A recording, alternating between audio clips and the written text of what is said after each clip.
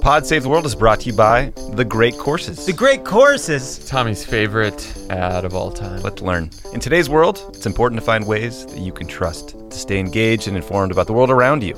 That's why I've been telling you about Twitter. The Great Courses. When was there a world that it wasn't true? You know? Yeah. If you haven't signed up yet, what the hell are you waiting for? You can get unlimited access to fascinating insights from leading professors and experts about anything that interests you. History, science, art, music, geology. You can even learn a new language or pick up a new hobby like photography. There are over 9,000 lectures that you can watch at any time. Or listen podcast style through the Great Courses Plus app. That's a cool new feature. And they're giving my listeners a free trial with unlimited access to enjoy all of the lectures, but you need to go to our special URL. Start exploring today. Sign up at thegreatcoursesplus.com/crookedworld. That's thegreatcoursesplus.com/crookedworld. I feel like I need this. It needs a tagline. Yeah. Great Courses. The Great Courses. They put the smarts in smart online course thing. Welcome back to Pod Save the World. Thank you guys for tuning in as always. I want to talk a little bit about Syria for a minute. There's a lot of talk out of Washington lately about the gains our military has made against ISIS in Syria. And while that is true, that we have taken back a lot of territory from ISIS, the reality is the war in Syria is getting worse. If you're a civilian living on the ground there, you are getting bombed by the regime day in and day out. You are caught in fighting between regime forces and rebel forces. It is a horrific situation. And the way we know about how bad the situation is brave journalists and photographers that go in and document what's happening. That is a role my guest today is very familiar with. His name is Jonathan Alpeyrie. He has documented conflict zones across the planet. And in our interview today and in his book, he talks about what it was like to get kidnapped by rebel forces for 82 days in Syria. It is a harrowing story. He talks about what it was like being held by these people, how he got out, and what he has done upon returning home to try to help others who are taken captive like he was. I think you'll enjoy the interview, and thanks again for tuning in. My guest today is Jonathan Alpeyrie. He's a photojournalist and author who has shot photos in at least 9 conflict zones. His book, The Shattered Lens, A War Photographer's True Story of Captivity and Survival in Syria, recounts the 81 days he spent in Syrian rebel captivity in 2013. Jonathan, thank you so much for being on the show and joining me today. Thank you. Okay, so you were on your 3rd assignment in Syria in 2013 when suddenly you found yourself handcuffed, blindfolded, beaten and held captive for nearly 3 months by a group of Syrian rebels. You had reported from a whole bunch of dangerous places before. How did this trip take such a disturbing turn with you being kidnapped by these individuals? Well, first to answer this question, it's important to understand that different conflicts have different kinds of danger levels. Mm-hmm. And Syria was at a very high level in terms of the possibilities of getting killed or kidnapped. And the reason is because this was a very hotly still is a very hotly contested conflict where you have multiple players involved, foreign and domestic players. And when you have these kinds of conflicts that are desperate in some fashion, all rules are out. And therefore, kidnappings are a good way to fund your rebel group or to fund whatever agenda you might have. Yeah. So speaking to the risk, so I mean, you were very honest in the book. You went in this pretty clear-eyed about the risks. You write about going to a lecture by a very experienced war reporter named Sebastian Junger and asking him, hey, what do you think about going to Syria? And he said point blank, it's just too dangerous there now. Why did you think it was important to go anyway and document what was happening when, you know, in particular, when you also discuss how like cell phone cameras and the availability of video has changed the way conflict zones are documented and photographed? It's an interesting question. Covering the war in Syria was, and I can testify that for most of us who went in to cover it, was also a personal challenge. Mm-hmm. Because when you're a war reporter, you're also kind of like an athlete. You want to expand the envelope as much as you can and see where your threshold is in terms of fear that you might have or how close you want to get to death, and basically look at it in the eyes and then decide whether or not this is for you as a profession or you should be covering this war, you shouldn't. And Syria was a good catalyst for that because I was able to gradually cover from wars are worse and worse and worse. And even when you're inside a conflict zone, then you can decide whether or not you want to go closer to the fighting or you don't, or you want to go to an area that's safer or more dangerous. And Syria was a very good teaching experience for that. And this war was actually my 12th war. And I've covered 13 in total. And Syria was definitely one of the most dangerous assignments I've ever had to cover. And that's something you talk about in the book, which is that, you know, the sort of the best photos that come from a conflict zone are closer and closer and closer to the front, you know, sort of soldiers actually in action. How do you determine mentally when you should be pushing to get closer versus when you feel like it may not be safe? Well, I mean, no photos is worth your life. Yeah. And therefore, you have to take calculating risks in terms of, is this picture worth taking? If I'm going to cross that street and maybe get killed by a sniper on the way, right. Is it worth it? Now, every war reporter, or especially photojournalists, especially photographers, have different levels in terms of their abilities to operate and take these risks. But if you want to take good pictures, it's true, you do have to get closer. And that's, you know, many would agree with that. While a reporter writes can be further behind the line and just get information and gather it, the photographer and the cameraman, they have to be on site to get the images. And if there is combat is kind of like the tip of the spear, because you have wars, many different things, from covering, you know, refugee camps to destructions, things, or maybe things that happened a bit in the past. But when you're in combat, that's the ultimate version of war, because you're in it when it's actually forming and happening. And then, of course, it's the most dangerous. And this is really then you can get the feel of it. But it doesn't mean that's where you'll get the best pictures. Right. No. Well, it was interesting reading the book. I mean, it seems like I came away thinking you were more a student of history and war than a student of photography even. Is that a fair characterization? No, it is. And I've always been very straightforward about that publicly.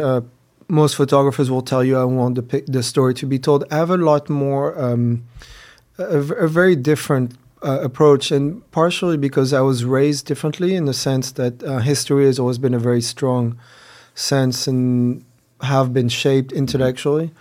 And photography is the medium that allowed me to experience historical moments, and what better ways to experience history than conflict, because wars actually shape nations, and as a European, that's very true. Right. And that's important. And photography allowed me to experience it. It turns out I could take a good picture, and I've had a very good career doing that.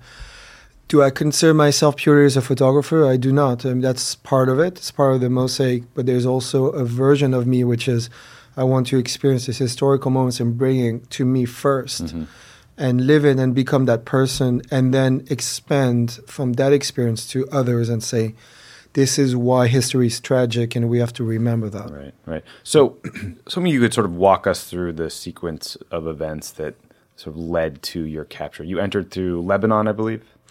Yes. To go to Syria, you had different ways. Turkey was the most common because it was safer and just easier to be smuggled through the lines and the borders and go into the rebel zones. Lebanon is trickier because Lebanon is controlled mostly by Hezbollah, and dealing with them, it's not that much better than dealing with Islamists on the other side. Right. So they're also pretty tough and very well organized and very well trained. And but I decided to go through Lebanon because I want to do something a bit different and cover an area that wasn't covered as much. And I had good contacts in Lebanon, so I put two and two together, and my decision was made. So, you know, you wrote the people who ultimately captured you and were holding you were under the umbrella of the Free Syrian Army. How did you figure that out? How did they actually take you? Well, I knew where I was going at first, before I was kidnapped. I mean, when I was in Lebanon, so I knew the FSA, Free Syrian Army, was more or less in control of that area in the Kalamoun Mountains. And knowing that, you kind of know who you might be dealing with, even though you know the rebel groups are very separated and they have different understanding of how they should be fighting this war. But I was smuggled from Lebanon in a town called Arsal, which at the time, and that's a small town in northern Lebanon, was controlled by pro-FSA groups. Let's just put it that way. Pro-rebel groups. Yeah, who were anti-Bashar al-Assad mostly. And they were surrounded by Hezbollah mostly. So you go through, and then I got into this town called Yabrut, which is at the time the big hub they controlled, the rebels, that is. And I was there, and I was covering the fighting from there, and that was my base of operation. Right. You were very clear about how terrifying this was. Immediately, there were mock executions. They were firing a pistol right next to your head. I mean, in that moment, did you think, this is it? I'm not coming back from this trip? Not always. It's very strange. I would say you do not think that terrible things are going to happen to you. And maybe that's a sense of survival. I'm not sure. So if you're being executed, or mock executions, like you say, which is the right term, you don't think it's going to happen. And partially because I was covering the war from their side, and you're trying to be rational. So you're trying to rationalize everything, and you say, well, wait a minute. I'm covering your side. I'm risking my life. I'm telling you a story, but you're still going after me. That doesn't make sense. Right. Obviously, rules in war don't apply. Logic has a different meaning. Right. But you also try to reassure yourself. So there's a lot of psychological work you're doing on yourself at the time. Yeah, I can only imagine. So an interesting sort of footnote or side note is you were able to get into Syria because of the help of a fixer. And I bet that's a term people listening haven't necessarily heard before. But they are critical for a war correspondent, really for any foreign correspondent. If you're in China reporting for the New York Times, you probably have a fixer who can connect you with the right people and translate and do all the things you need. In your book, you have a description of a fixer that I love. You said, you call them, quote, sort of a cross between a foster brother and Virgil leading Dante through the various circles of Inferno. What did you mean by that? Who are these people? Like, what did they do for you? Well, that's because they do everything for you. Right. So they fix things for you, from translating to you need a bathroom, whatever you might need. So you're kind of like, it's kind of like a parent, but who has your life in their hands. And they also, more importantly, have contacts who allow you to go be with a specific rebel group. So they'll facilitate these connections. That's the most important thing. Mm-hmm. Also, they know the law of the land very well. They know where to go. So they supply their overall thing. And they're very crucial to our work. You're very right. They're crucial.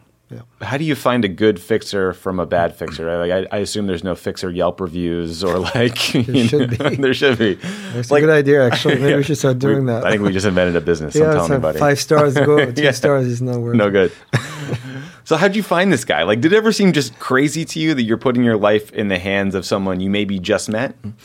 No, it's a very good question. You don't just meet people. You prepare weeks ahead. I mean, you do prepare your trip. Or if you don't have that much time, you can ask other journalists.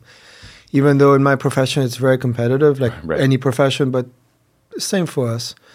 And we would still help each other out. If anybody tells me you have a good guy on the ground, doesn't matter who he is, what agency, whoever he works for, I would help him, because that's a question of safety, and that's just the right thing to do. So in this case, I had 2 fixers. The first one was a good one. That was through my contacts in Lebanon. And the second one, I decided to trust while I was on site to go to another area where they were fighting. And I believe that's him who facilitated my kidnapping. But, you make mistakes. I mean, I've been covering wars for 15 years, and you can still make mistakes like that. Oh, absolutely. I'm honestly amazed that it works out the right way more often than not in some of these places, given what you were saying earlier about the enormous revenue you can make from kidnapping for ransom. No, it's true. But Syria but the Middle East in general is tricky as a Westerner. Always has been. That's nothing new. It's worse now, however.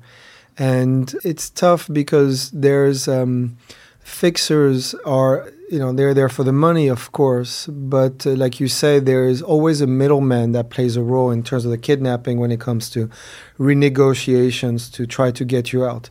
Everybody takes a cut. It's just pure and simple business. So basically, when you're kidnapped, you become merchandise. You're not so much a human being anymore. Right. And that's exactly what I tried to portray in the book, where I tried to be more humane and therefore have a better condition. Yeah, I mean, you describe in pretty brutal detail the physical and psychological torture your captors put you through. There were beatings. One guy broke 2 of your ribs, the mock executions we discussed.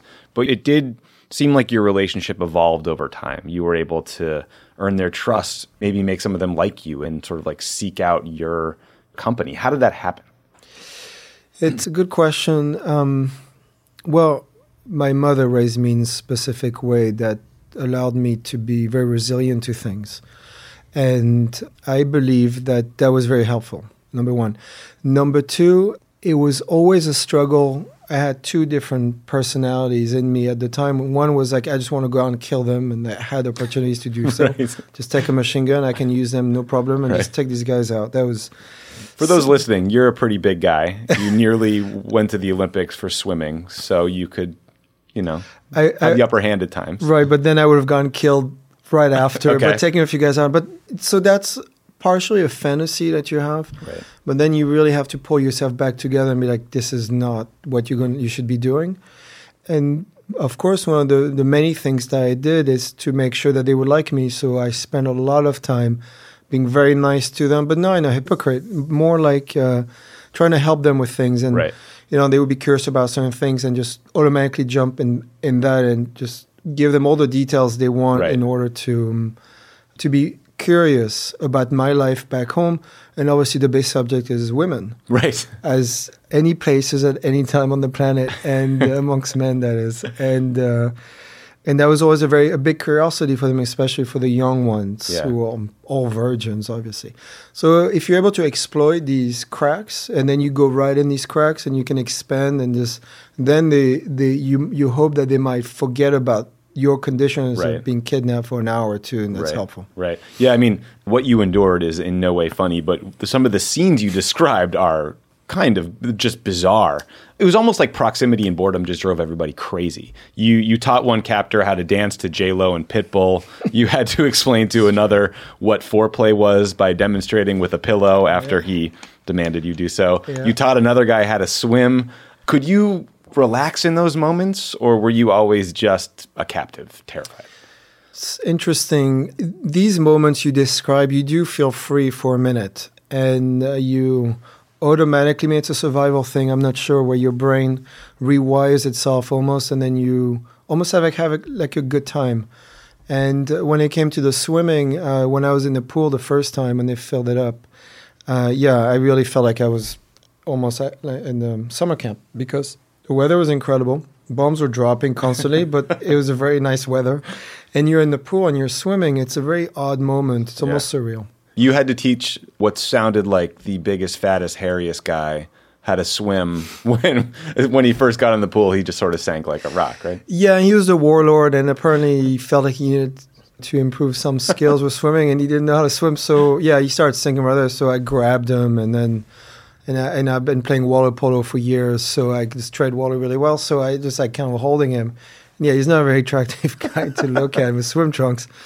Anyway, but everybody was making fun of him because, he's a warlord and he's in a very compromising position ultimately. And by the end he could swim.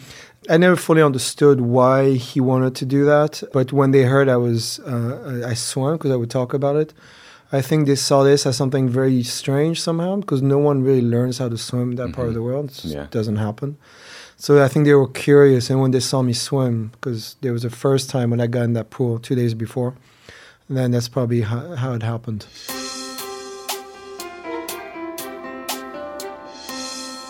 Pod Save the World is brought to you by SeatGeek. Love SeatGeek. Buying tickets to sports and concerts can be complicated. It's confusing. But there is a better way, guys. It's called SeatGeek. SeatGeek is the smartest, easiest way to get tickets to every type of live event. Every single type. Just a few taps. Whether you're searching for a last-minute deal or planning a night out or need to find the perfect gift. Lesbian-themed music festival. SeatGeek helps you find the best seats at the best prices, fully guaranteed. There's nothing quite like seeing your favorite team or musician, like Levitt does said, in person, and SeatGeek will get you closer to the action for a great value. Comedy. I have the SeatGeek app on my phone. I know you guys do too. Me too. It's the easiest way to shop for tickets. You can be anywhere in just a couple taps. Boom, boom, bing.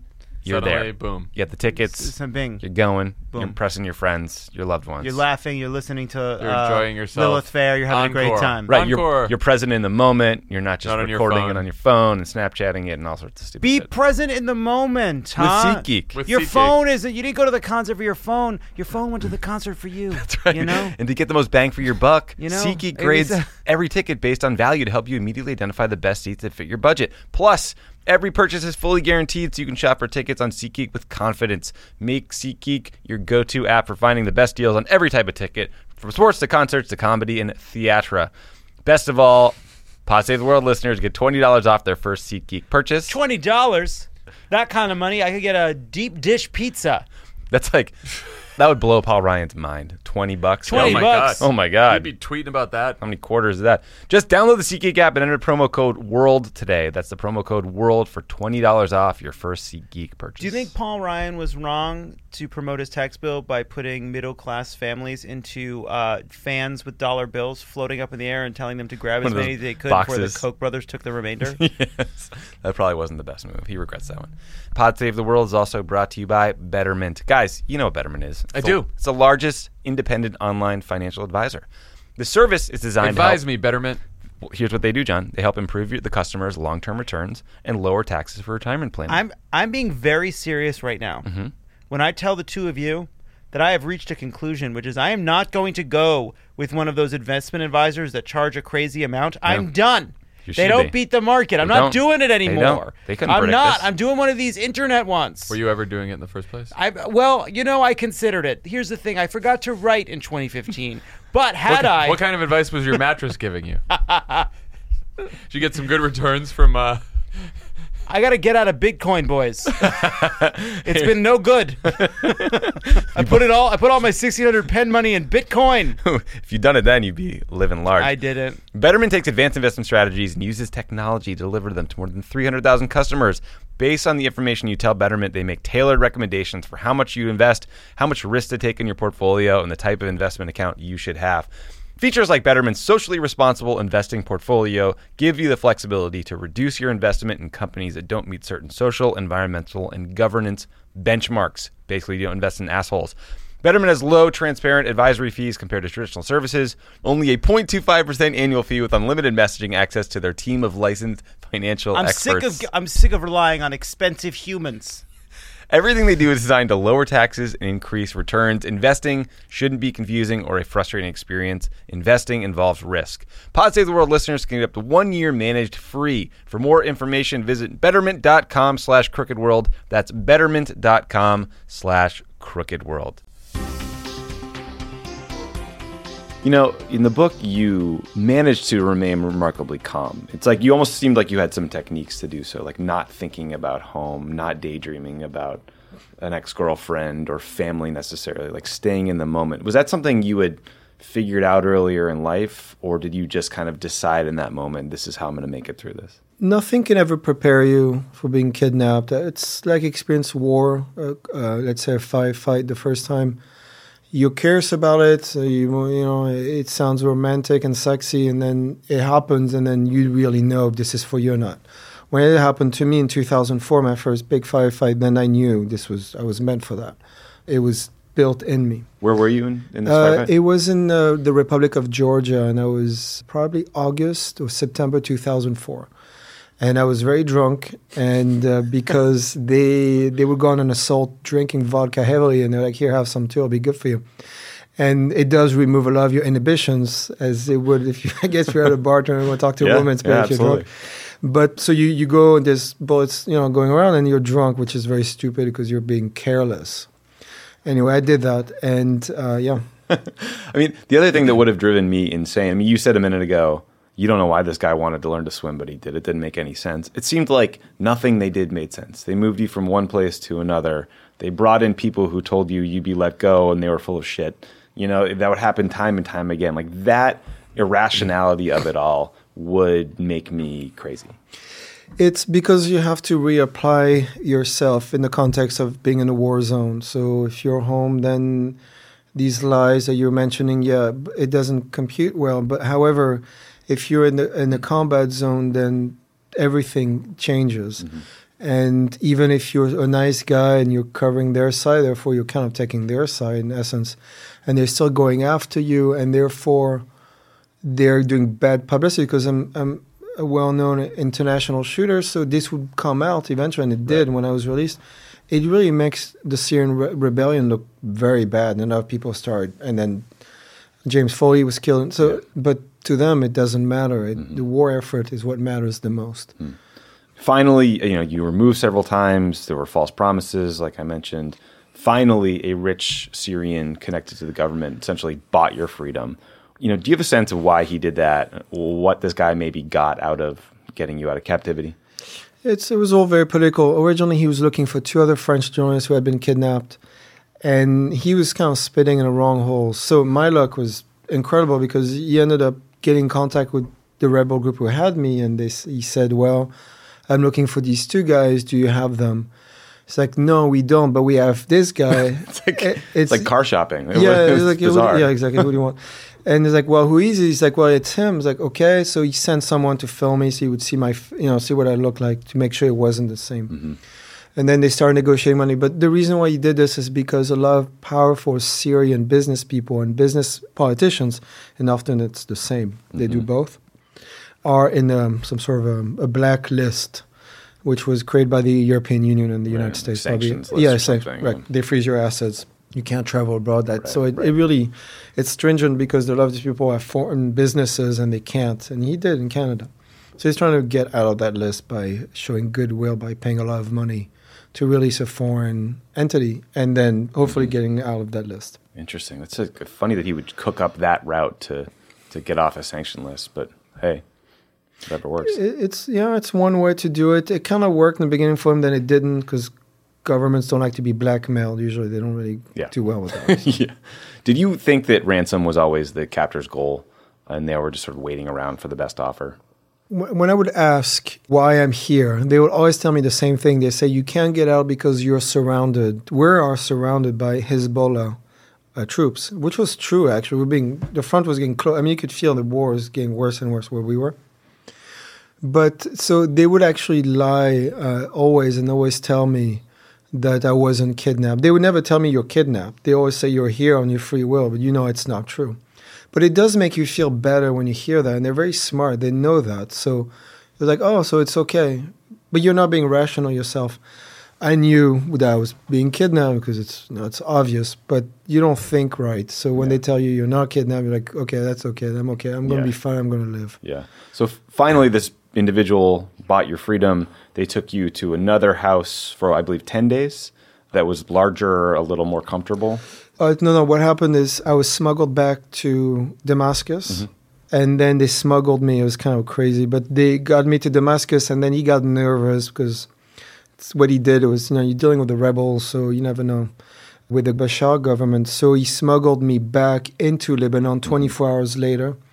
And then he left after the border, and I went to Beirut with 2 of his men, and he had this incredible apartment overlooking the marina of Beirut. And I knew Beirut well, so I knew where I was, and I escaped there and ended up at the French embassy. Yeah, so you managed to find a hard line, and you made a call, had someone call you back, and all of a sudden, they're telling you, run 100 yards down the street to a hotel, I believe? Yeah, there was a Four Seasons very nearby, and I knew the area because I'd been there, so I just walked around, and I'm just waiting like this in front of the hotel, and this car shows up, and it's the French police, and they pick me up, and they drive me to the embassy. You described the anxiety of waiting for release as a fishbone in your throat. When did you finally spit the fishbone out and sort of feel okay? Not till the next day, because I remember I had a major panic attack, which I've never had before, and I probably will never have that again. When I woke up the next morning at the embassy, this beautiful room, my brain didn't realize that I was free. So I spent about half an hour in utter panic trying to remember where I was. Now, you see where you are, but it's weird. Your brain was could not connect how it felt where you were. So I had no idea where I was. Completely lost. Wow. And then it kicks back in, and then I was fine. I can't even imagine. So finally you're out after enduring the hell of 81 days of captivity. But all that time, your parents are dealing with a totally different kind of hell, right? This fear and uncertainty about your situation, worrying about you. Unfortunately, sometimes the way governments interact with families make things worse. They increase that anxiety. They have terrible bedside manner, for lack of a better term, in terms of communicating with people. The United States refuses to pay ransoms. Other governments like France will publicly deny that they pay, but it's clear that they do. It's also difficult for families like yours to know who to talk to in the government. You talk in the book about how it's bizarre that the FBI is handling these cases because they are in charge of missing persons. But why isn't the State Department, right? It was this convoluted system. In fact, some American families were told they could be arrested if they talked about paying for ransom. So it was a pretty, like Jim Foley's family. totally fucked up system. The Obama administration ended up conducting a big review of hostage policy and reforming it in 2015, and we can get into that more. But first thing I want to ask is, like, how did your family and friends deal with those days? Like, what sort of things practically were they working on to try to get you home? Well, I got bits and pieces of information after, obviously, I came home. And even recently, I found out some stuff I didn't know. My parents, my mother lives in Mexico, my father lives in Maine, but they had this policy, if I can say, to keep it secret. Right. Obviously, the governments would agree with that. So that's the way they want it. Some other families want to make it public. Maybe if such a long time has passed, it's time to do that. But they had a mixed feeling. Dealing with the French government went quite well. I think it went well. It's just the way it's set up, with the interaction, everything was different. And dealing with the U.S. government didn't go well. Now, to be fair to the federal government, it's a huge organization and it's a huge country. And dealing with one individual, it's perhaps more difficult in terms of technicalities, how things are constructed. In Europe, France is a much smaller nation, it's less people, so it's you can have a closer relationship with the government in that sense. Now, you're right, the Obama administration, they tried to mend the relationship between the DOJ, for example, and the families, because families were very upset. Yeah. And now a question about money, there's always money involved. Often what could happen is the United States can use a third party in terms of a country or an individuals to pay. But usually there's money involved.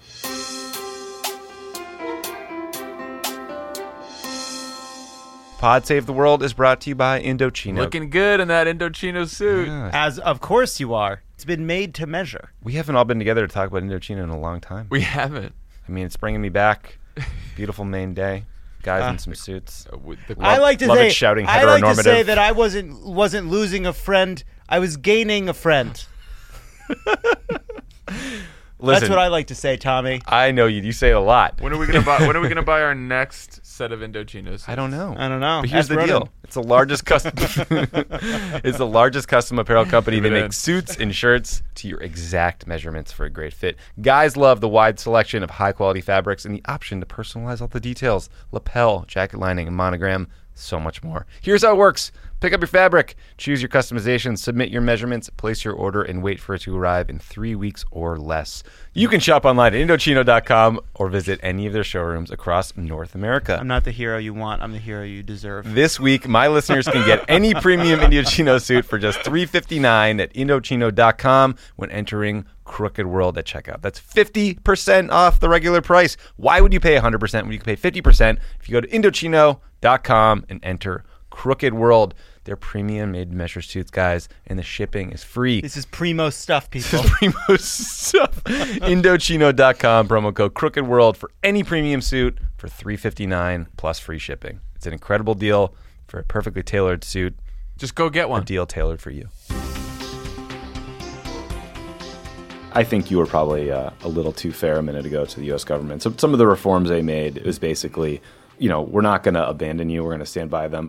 They created a hostage group to coordinate all the disparate parts of government, so they were talking to the right people. And, they had to stop needlessly threatening families and telling them, hey, if you negotiate with a terrorist group, you could go to prison. That is crazy. I think they wouldn't send you to jail. They might sue you. They never have, yeah. But it's a threat. The reason why I'm being nice to the federal government, and trust me, it doesn't happen all the time because it's a heavy structure and it's cumbersome, but the FBI was very good to me. Got it. When I came back, and they helped me get money. There was funds. There's to replace some of the equipment. And I got quite a bit of money, and more than I needed actually to replace things. And I kept good relations with the FBI, and so that kept that was well. So during, not so good, but after, I met some good agents, and they were very helpful. Yeah, I mean, you talked about these endless debriefings that happened after you got back. There were the French authorities, there were the FBI. Am I debriefing you as we speak, or is this was this cathartic writing the book, and now it's a little easier to dig into it? Like I was saying earlier in the interview, I've always been very resilient, so it could backfire for some things. I'll get into that, but It was cathartic. And one of the things that was very cathartic for me is going back to war. Mm-hmm. And when I was kind of getting restless and I was in the U.S., I was shooting, but I was bored and I needed something extra to go back to my original positioning. So when the war in the Ukraine started, then I was like, that's it. I packed my bag. I went to Paris to my best friend's house, called a buddy of mine who's a famous reporter in Paris. He's an older gentleman, he's in his 50s now. And we just went to Kiev and we covered the war for 2 years. Yeah, I mean, you talk about how your parents, your poor parents, man, you get back and they're like, all right, we're looking forward to plan B. Like, you want to teach? What's your next thing? Since then, I counted that you've been to Cairo during the revolution, Ukraine on the Maidan during the revolution, Mosul, very safe place in 2017. So what drew you back? Like, can you just not shake the need to be in these places?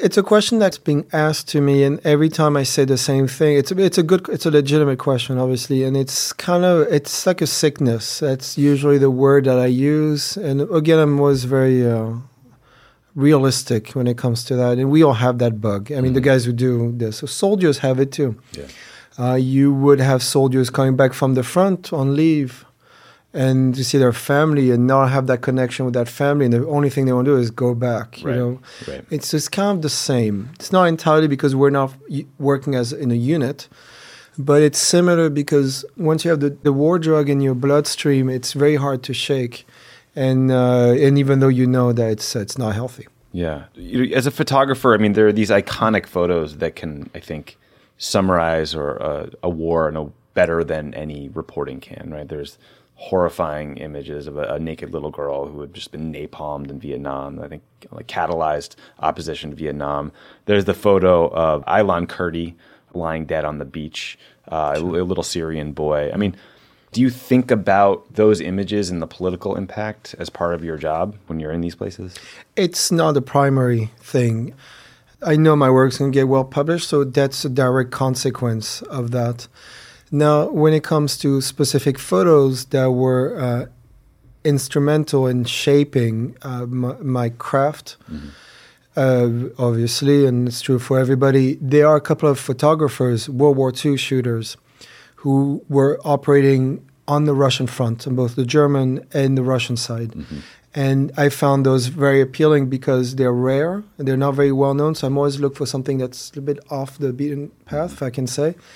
And their incredible work, and the atrocity of that conflict just makes it even more. So I try to look for something that's a little different. Got it. You're clear, honest in the book that you get booked on TV to talk about Syria policy, and you're like, I had this situation. I'm not like a policy expert. I'm certainly not either. But you also said, that you felt like Assad's regime, as awful as it is, was the only thing keeping the country from devolving into total chaos. Do you still feel that way sort of a couple years later? And do you have a sense of like what might be a best case scenario for Syria at this point? No, but I'm doing my second trip to Syria, and this was when the war started in the beginning of spring 2012, and we were embedded with rebels in northern Syria, a very difficult trip. And already you had a feeling these guys were being, more and more Islamic, and war does that also, and then more foreigners came in. And I talked to CNN, I was on assignment with them, that be careful because I think this is going to be, and it turned out to be true. Of course, the regime of Assad it's not a good regime. It's torturing is their specialty. We all know that. And however, it is difficult for the United States to sometimes have the higher moral ground because we have supported some of these people. And when it doesn't suit our national interests, we switch sides, and we do that all the time. That's nothing new. I agree with you. But when you add on top of that to have a higher moral ground, it doesn't make it as credible. I think trying to get rid of it was a terrible thing. 600,000 to 800,000 people have died. Yeah. Millions are displaced. The country is in complete ruin. Was it worth it? No. Yeah. So, and look at Libya. Libya is the other great example. Gaddafi, he was crazy, but you could talk to him still, and he held it together. Libya is a complete chaos, and now all the mass migration to Europe is coming through here. Yeah, they had a deal with Gaddafi to stop that, and that was the deal. Yeah. And now getting rid of him just unlocked it. So they're very stupid policies. Yeah. Jonathan Alpeyrie, thank you so much for joining me today. And the book is The Shattered Lens, a war photographer's true story of captivity and survival in Syria. We barely got into the harrowing story of those 81 days, so everyone should buy it and read it. And thanks for joining me. Thank you. Thanks again for listening to Pod Save the World. If you like the show, please rate and review us in the iTunes store. It means a lot to me and it helps the show. Talk to you next week.